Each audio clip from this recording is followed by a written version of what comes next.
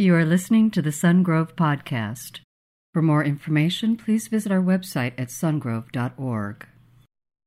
Welcome to church today. It is great to have you here with us. Isn't it good to be in the house of God? As inconvenient as it was to get up in the fog. Yeah, you can clap for that. That's good stuff. As inconvenient as it might be to drive in the fog or get up in the morning or do that, you get here, you get into the house of the Lord where you can interact with the living God, and it is a good thing to be at church. How many of you have had an unexpected experience this year? Maybe just life was unexpected. And one thing we can be sure of with life is expect the unexpected, because life is unpredictable. This year we were asking our kids, well, kids, what should we do for Christmas? And we started making a list of different experiences or things that they wanted to do or accomplish or memorize. And, it's kind of like drawing a little picture here. It's almost like saying, all right, what do you want Christmas to look like? And we can fill it in with the people and the experiences and the different things that you want to let you know what, Christmas is going to look like this year. You want to get the perfect Christmas. You want to get it in a nice little tidy package and have everything go your way and everything be just smooth. And then that would give you a great Christmas experience, right? How many of you know that life is unpredictable? Okay. Well, it was interesting. About 3 years ago, we were coming up into the Christmas time. We had just gotten back from Colorado. We spent some time out there in October. My wife, when she and her sister were younger, were taken in by her aunt and uncle. And they worked on a sheep ranch. They owned and worked a sheep ranch in southeastern Colorado. And so my wife in her junior high years and senior high years lived on the farm. She grew up in the city in Denver and other areas. But then she moved out to rural Colorado and lived on a farm during junior and senior high years. And it was during those years that her aunt introduced her to Jesus. And so she grew up largely experiencing her uncle as a dad and her aunt as kind of her mom during those years, and really enjoyed, that time. There were, of course, not all the farm work and not all the dynamic of, being adopted into a family. You oftentimes feel like a boarder in somebody else's experience, but it was the best living situation for her at the time. Well, we would go back, now that we have our own kids, we would go back to the farm and we would love it. You have this farm experience. You go out and the kids get to ride on the tractors and do all the farm stuff, and it's just a great experience. And so we had gone out in October of 2011, and we just had this wonderful experience out on the farm. Great experiences out there, and just a good time to talk and chat. And I remember sitting on the porch, and I'm talking with Heather's Uncle Joe. And Uncle Joe isn't a believer, but he's a man of integrity, and he has served on the water board, and he's done great things throughout his lifetime. And he basically I'm just trying to get an idea, like, where's your head at when it comes to God, and what is your belief system? And you have all this great general revelation of creation you work in every single day, and how's God revealing himself to you in that? And just talking with him and just sharing just the gospel with him, just in a gentle way. Just once again, as we're sitting on the porch, looking over the farm, it was just beautiful. And it was probably one of the best visits we've ever had, just relationally, just one of the greatest visits we've ever had. Well, then we were heading into the Christmas season here back in Elk Grove and at Sungrove Church. And while we're at the community group on I think it was a Thursday night, we're experiencing community group, and it had just been a crazy schedule. I just felt, I just need to ask the men in my community group to pray for me. And I don't often do that because, you have that, I'd rather pray for somebody than receive prayer, because sometimes when you and I receive prayer, it just makes us admit that we're not self-sufficient.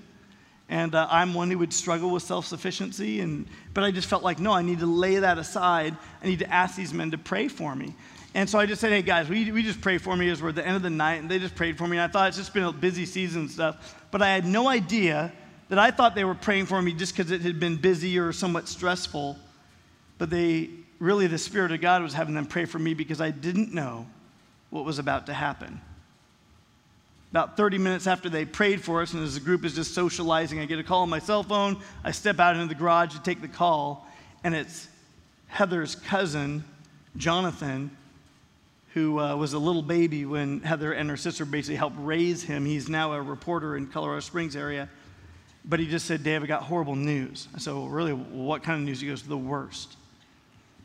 He said, my dad, Joe, while my mom was out, went down to the basement and shot himself and killed himself, shot himself in the heart. And Joe had been going through some depression. We didn't totally know all about it, but really rough experiences. And depression is one of those things that says, I literally believe it is the best thing for everybody else and for myself if I weren't here. It's deceptive. It's wrong. It's not true.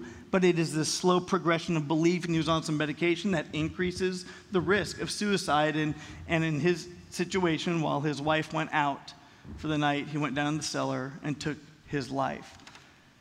So they asked me to do the service. So this is literally the week before Christmas. So we get on a plane again. We fly out to Colorado. We go through 2 different storms, 34 inches of new snow. We get out there. We're just trying to love on family and be there for them while experiencing our own grief at the loss of Joe, totally unexpected. Aside from some of the things he was experiencing, there was no health indication that anything was wrong. And so we did this service.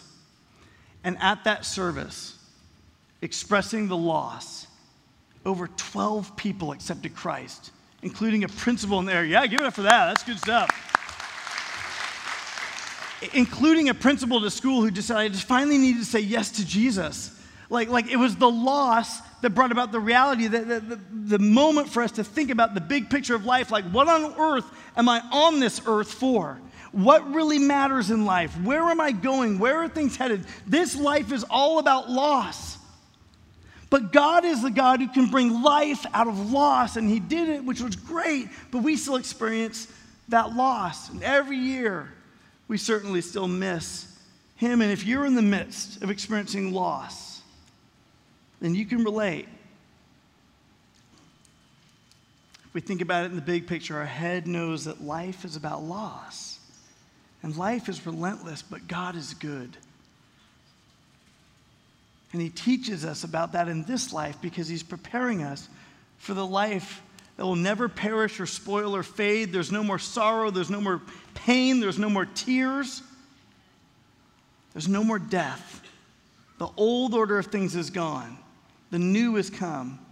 When everything we hope and dream for is beyond what we could picture.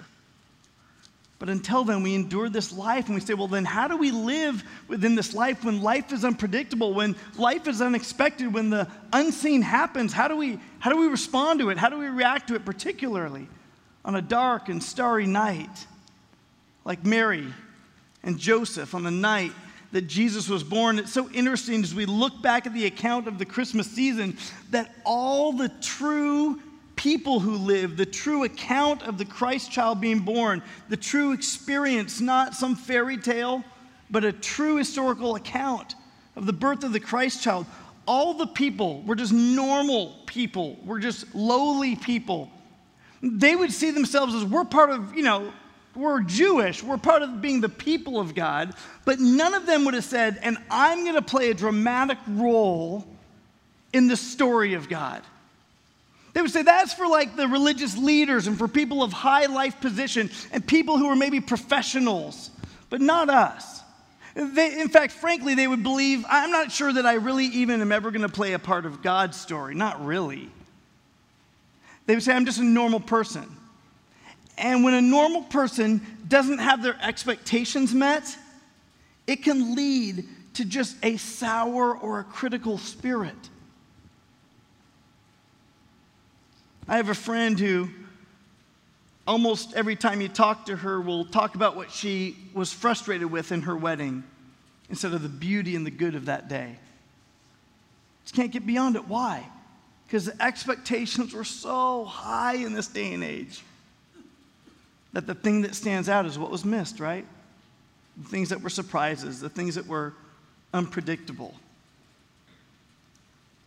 Well, all these individuals see themselves as just normal people, not going to play a role in God's big story, in God's big picture, and yet God breaks through that false belief, and I want to challenge you today. Some of you are sitting in this room, you're saying, I don't have any part in that story. I don't have any way to play into God's big role or big plan. That's for professionals. That's for people of high position. That's for the super hyper spiritual person. That's for others. It couldn't possibly be for me. I might be young. I might be old. I might be insignificant in culture or society. And God would say, it's people just like you that play a significant part of his stories. It's always been people just like that. God breaks through that false belief, and he exalts those who respond to his invitation to participate with this story. And so if you have your Bible, open with me to Luke chapter 2, beginning with verse 1. In those days, Caesar Augustus issued a decree that a census should be taken of the entire Roman world. This was the first census that took place while Quirinius was governor of Syria. And everyone went to their own town to register. So Joseph also went up from the town of Nazareth in Galilee to Judea, to Bethlehem, the town of David, because he belonged to the house and the line of David. And he went there to register with Mary, who was pledged to be married to him and was expecting a child. And while they were there, the time came for the baby to be born. And she gave birth to her firstborn, a son. And she wrapped him in cloths and placed him in a manger, because there was no guest room available for them. Mary and Joseph are engaged, and the unexpected happens. They're engaged but not yet married, but in that culture it's as if when they were betrothed, it's as if they had to act completely married, except for consummating the marriage. But in terms of rights, in terms of ownership, in terms of position, in terms of identity, their marriage was something that was secure, and they began to think and dream, what could this be like for us to be married? They began to picture what their life in Nazareth would look like, and they would stagger themselves in their mind of what maybe someday we'll have children, maybe someday they'll grow up in this area, and what a beautiful thing that will be. And yet God comes and brings an interruption into the picture of their life. I want to let you know that God's plans are often interruptions, and they can be inconvenient. God's plans are often interruptions, and they can be inconvenient. When Uncle Joe took his life, it was an interruption. It was inconvenient. We literally flew back here to Elk Grove on Christmas Eve in time for Christmas Eve services. That's how tight the schedule was. And the airlines don't help you out for emergency rates at that time of year, right? God's plans are often interruptions. It's not what we pictured. We pictured him being there for a long time. What's going to happen to the farm, and what's going to happen in all these areas, and we didn't know. We don't know all the answers, but we have all the questions. Well, what we call interruptions, God calls invitations. You think your life is getting interrupted, but God's saying, will you respond? Will you come? Will you adjust your picture to mine? What we call interruptions, God says, when he calls time out, he calls them an invitation to come to himself. It's interesting to me that both the mother of Moses in the Old Testament and Jesus in the New Testament, had they gone to modern day doctors, likely would have been recommended that each of those ladies maybe abort the child. I mean, in Moses' day, all the baby boys under the age of 2 were going to be killed by Pharaoh. So why go through the inconvenience of carrying that baby full term? Why go through that? Why put yourself through that? In Mary's day, it would have been, oh, you're engaged, and it seems like it's out of wedlock, and I don't know, it just isn't really the picture you had for your life. It just seemed like why go through it? Just get rid of what's the inconvenience.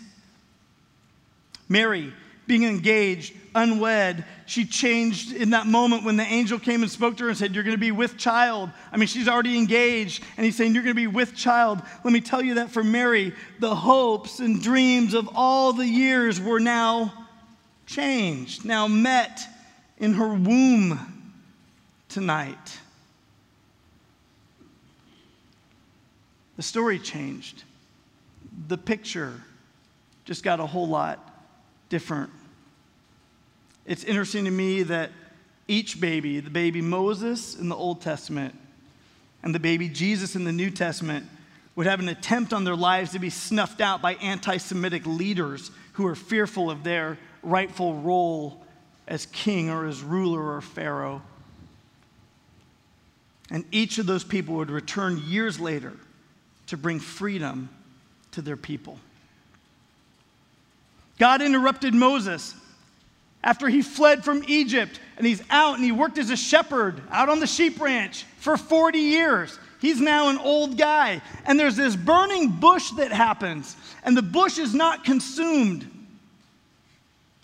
And God interrupted him and said, I want you to go back to Egypt, and I want you to free my people. Jonah had his plans to run away from God interrupted when he was thrown overboard and swallowed by a fish and delivered back to the people of Nineveh to preach to them what God told him to go preach to them in the first place. Saul was out to persecute the church, and as he's on the road to Damascus, a bright light comes out from heaven, and he is blinded, and a voice speaks to him from heaven, and it's Jesus saying, Saul, Saul, why are you persecuting me? And Saul has his identity changed. He turns his name to Paul, and he becomes the ambassador to preach the good news of freedom and forgiveness to the Gentile people. God takes what you and I think are interruptions, and he makes them invitations. Will you come? Will you handle it? Will you obey? Mary gave birth to Jesus, who would save the lost and offer people eternal life in heaven and freedom from their sin. Well, maybe for you, you've had something that felt like an interruption. Maybe somebody invited you here today, and you're here, and you're like, it was a little bit of interruption getting up and getting ready and getting here to church and all, but it's an opportunity where you respond to the invitation. Maybe that you have a friend in the hospital, and it is inconvenient to go visit somebody in the hospital. But there's opportunity in that. There's an invitation in that. Maybe it's meeting a need here at church, and it is an opportunity for you to step up and use some of your time, your treasure, your talents to meet a need, to volunteer, to help out, to serve. It's an invitation, not just an inconvenience or an interruption into your life. It's an opportunity. And I think sometimes when life changes and gets a little crazy, we begin to tell God, well, God, tell you what, just give me all the details. God, here it is. Okay, I know you're God, so you take the picture and you tell me what the picture looks like. And then I will just insert myself into the picture and I'll make it whatever you want it to be because you just give me all the details. And I think we just say, God, give me the details. And I think God a lot of times is like, you can't handle the truth. He doesn't give us all the details. I think because he knows that if you and I had all the details, we might not step into it. We might not respond to the invitation in the first place. Why would we ever choose to love deeply if we knew we could lose? But better to have risked loving and lose than never loving at all. Not scripture, but pretty good advice. We can't handle the details. And what I embrace so often is that we don't have to understand everything. We don't have to understand completely all the details in order to take the first step. Like if you've ever taught your kids how to drive and you're going along in the car, they don't have to understand everything about the engine and about the road conditions and the traffic. They need to know some knowledge. But when you're teaching them to drive and you say stop, they don't need to know all the information and get all the details. They just need to stop. Because you know more than they know. And in that moment, there's a safety issue, right? They don't need all the information in order to take the first step of obedience, to respond to the invitation to stop the car. You don't need all the information. See, you don't have to see the whole picture in order to put the first piece of the puzzle down. And the first piece of the puzzle is called obedience. It's called responding to the invitation. It's God saying life is inconvenient and it's not working out how you anticipated or hoped, and certainly not this year and certainly not at this season. But you don't have to know how it all ends and how it all turns out to put the first piece of the puzzle down, to respond to the invitation and obey. Because whose responsibility is the outcome? Well, that's God's. in your situation, in your trial, in your trouble right now, the outcome of that situation is God's. We can't control it. We can't manipulate it. We can't outbelieve it. We can't outthink it. It's God's ultimate control. But what we can do is we can do our part. We can take that first step and submit ourselves to what He is going to do and walk with Him through it. That we have Christ, that He says, never will I leave you. Never will I forsake you. I will walk through this picture with you that looks a whole lot different than you thought. And I will guide you, and I will hold you, and I will give you all that you need, not all that you want, but I'll walk you through it. He can be trusted. The outcome is God's responsibility. Obedience is our responsibility. The outcome is His, but our responsibility, our first step is obedience. And I got to tell you that extraordinary acts of God often start with the first step of ordinary, regular obedience. Mary saying, let it be done to me as you said. She said, okay. Joseph being told by an angel, didn't give him all the details, just said, hey, take Mary as your wife. God's doing something great there. He said, okay. Ordinary, regular, normal obedience. We put that piece in the puzzle, and God begins to fill it in. Some of us want to play games with God. See, we're not consumers with God. When we think that we're consumers with God, we're like, okay, well, God, if I obey and take this first step with you, then you need to give me some extra credit because this was really inconvenient. This was horribly inconvenient, so I expect maybe a little bit of a refund, maybe even a full refund, and you throw in a side item. Because this was just, this year, what happened in my life or what's going on right now is really not what I pictured. And we don't play games with God like that. He is the king. He's building His kingdom. And we begin to have the opportunity to say, will I participate? Will I become like a servant? Will I say He must increase and I must decrease? We learn servanthood.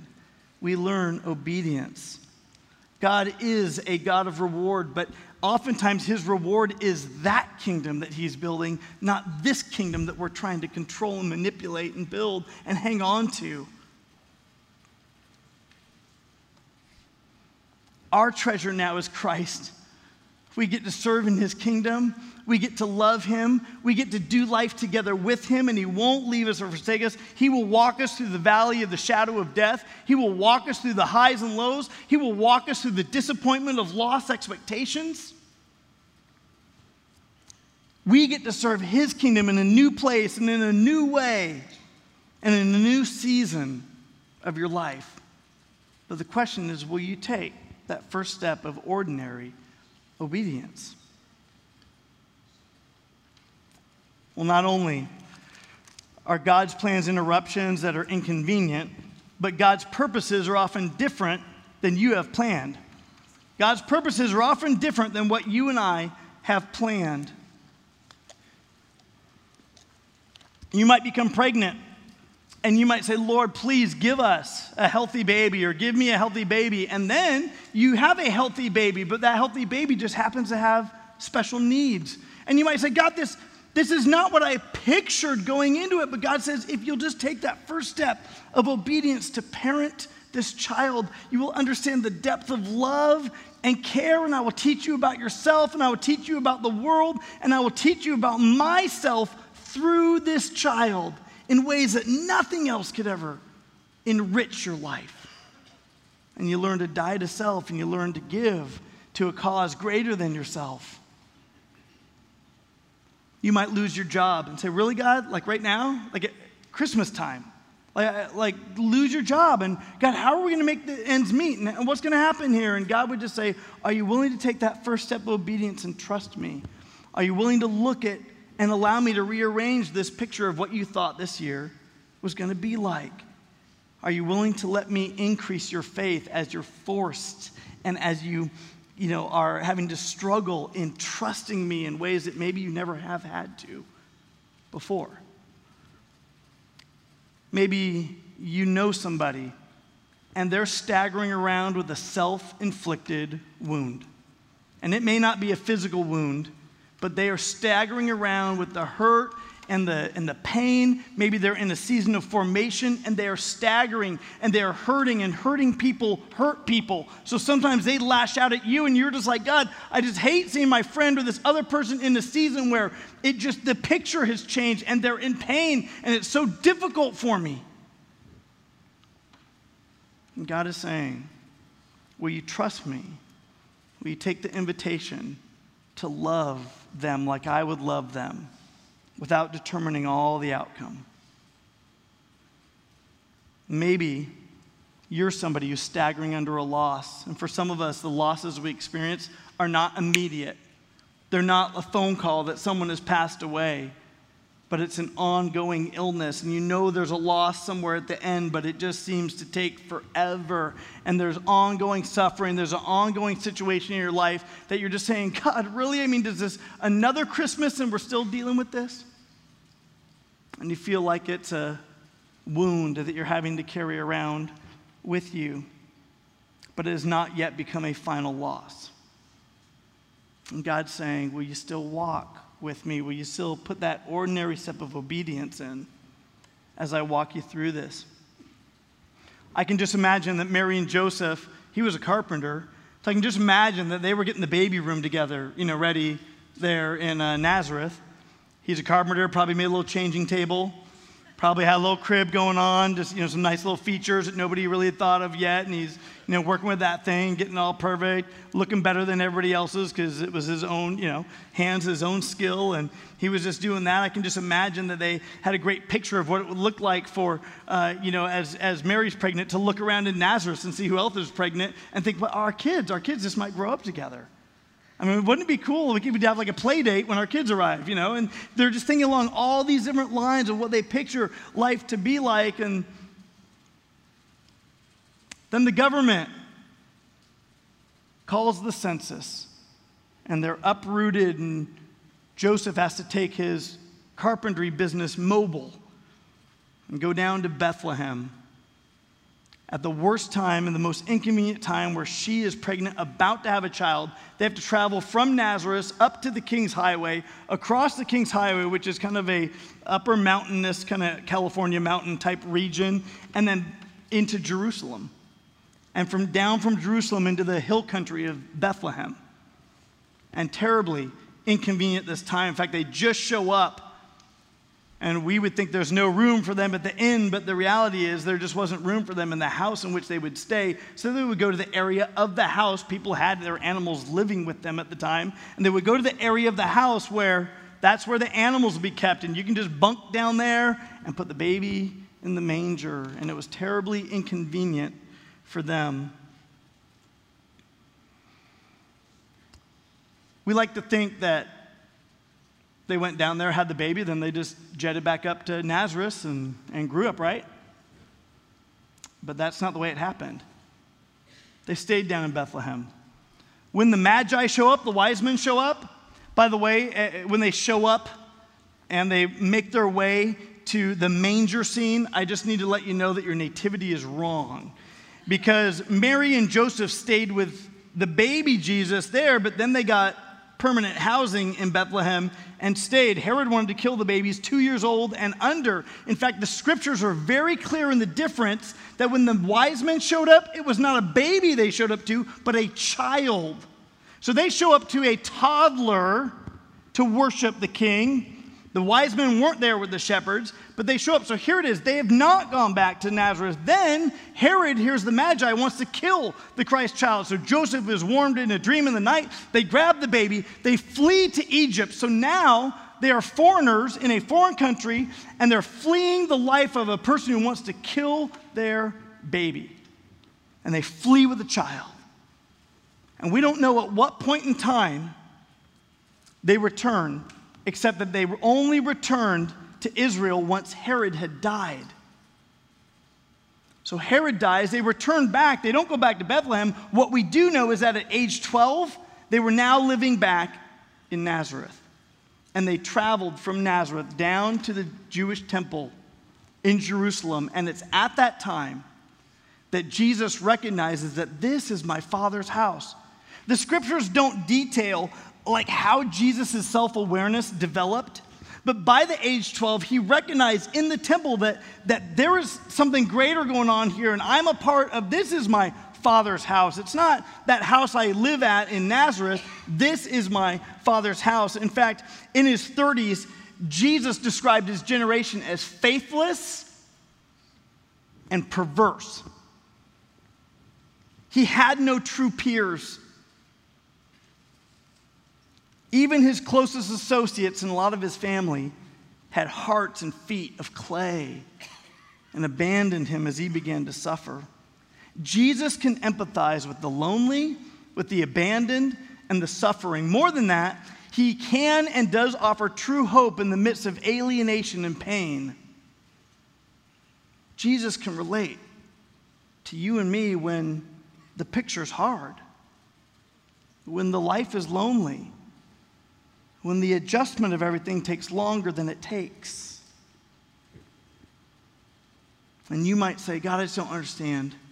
I just don't understand right now. And if only it could have been pictured this way and could have just stayed like, I just don't understand. And God says, I don't need you to understand it all. I just need you to take that first step of obedience, and I'll walk you through it. I'm such a good shepherd. A caring shepherd. Some of you are saying, how will my marriage make it? Some of you are saying, how am I going to heal from these wounds? Some of you are saying, how will we pay the bills? And others of you are saying, how are we going to survive this storm? I just don't know how the picture is going to end up. I don't know what it's going to look like. But I need to let you know that on a dark and starry night, there was a young couple who took a first step of obedience wherever it would lead them. And they had a God who walked with them, who dwelled among them, the God of the heaven who had become flesh so that he could save his creation. And Mary, who grabbed her child and ran for Egypt and saved him from the anti-Semitic curse that was upon him and the death sentence, later had to relinquish him at his age 33 to a death sentence of the Romans. And she was there. She watched him suffer for the sin of the world. And she who saved him once could not save him again. And then she watched as life was unpredictable. And Jesus rose from the dead, conquering sin and death to new life, proving that he was all along the Messiah, that he is God. And he ascended up into heaven. And she continued to treasure and ponder these great, unpredictable mysteries in her heart. Who could have pictured that? Only God. But who could participate with that? All of us. Every one of us. Why? Because we think we're ordinary people. We believe, frankly, that we don't play a big picture in God's big picture plan, a big part. We think we're just part of the body of Christ and things will kind of work out. And maybe along the way, God will work our picture out. And God says, no. All these interruptions that are happening are invitations to come and play the part, because he is the King of Kings. He is the Lord of Lords. His kingdom will reign forever. He will never perish or spoil or fade. We have the Holy Spirit as a deposit right now in this life. We will guarantee that there is an inheritance for you and I in heaven forever. No more pain, no more sorrow, no more crying, no more death, no more misunderstanding people, no more sinning against people, no more dealing with your own sin, no more temptation for anything. What a beautiful place that will be. And Jesus loved you and I enough to say, your sin would condemn you to hell, but I love you enough to die for you and take that sin upon myself and offer you new life through what I've done on the cross, if you will believe. And if you've believed, then participate with my kingdom, because I'm the King of Kings. His name is Jesus, and maybe you've never given your life to him. Maybe you've never said yes to his invitation. Believers in the room, let's just bow our heads, close our eyes so we're not distracting anybody around us, but everybody that's in the room. Believers in the room, I want you just to take a minute and just say, wherever God's Holy Spirit has been speaking to your heart today, and he's saying, will you just take that first step of obedience? Maybe for you, you've got to relinquish. Maybe for you, you started to accuse God for not making the picture of your life turn out how you wanted to, and you're unable to enjoy life right now because the picture just didn't look like how you wanted. And maybe you just need to let God be God, and you just need to tell him and say, my stepping forward is I'm going to follow your picture, God, and that inconveniences and interruptions are invitations. Maybe in this room you have never said yes to Jesus Christ. You haven't had your sins forgiven. You have not given your life to Christ and understood that his death on the cross and his rising from the dead can wash your sin away. But today is the day. Today is the day you're saying, I'm ready just to say yes, to give myself up and give myself to Jesus. And if that's you today, then simply pray a prayer right where you're seated after me like this. Jesus, today I say yes to you. I ask you to come into my life, cleanse me, make me a new creation. I ask you to be my King and the Lord of my life. I believe that you died on the cross. I believe that you rose from the dead. And that I believe through your work on the cross, I can be saved. So Jesus, today I say yes to you. If you just prayed that prayer around the room, would you just raise up your hand? Just hold up high so I can see that anywhere around the room. We've got some people awesome right over there in the back. Just some people would like to give you some information. So if you got your hand up, just hold it up high enough that they can find you. They'll make their way to you. But awesome. Greatest decision you could ever make. So important. And if you're in this room and you're considering that decision, it's one you can make when you leave this place. It's one you can make as you drive home. It's one you can make as you're silent on your bed at night. But you can say yes to Jesus. Sungrove Church, will you give it up for what God is doing among us? That's great stuff. Thank you for listening to the Sungrove Podcast. For information on Sungrove Church, visit our website at sungrove.org.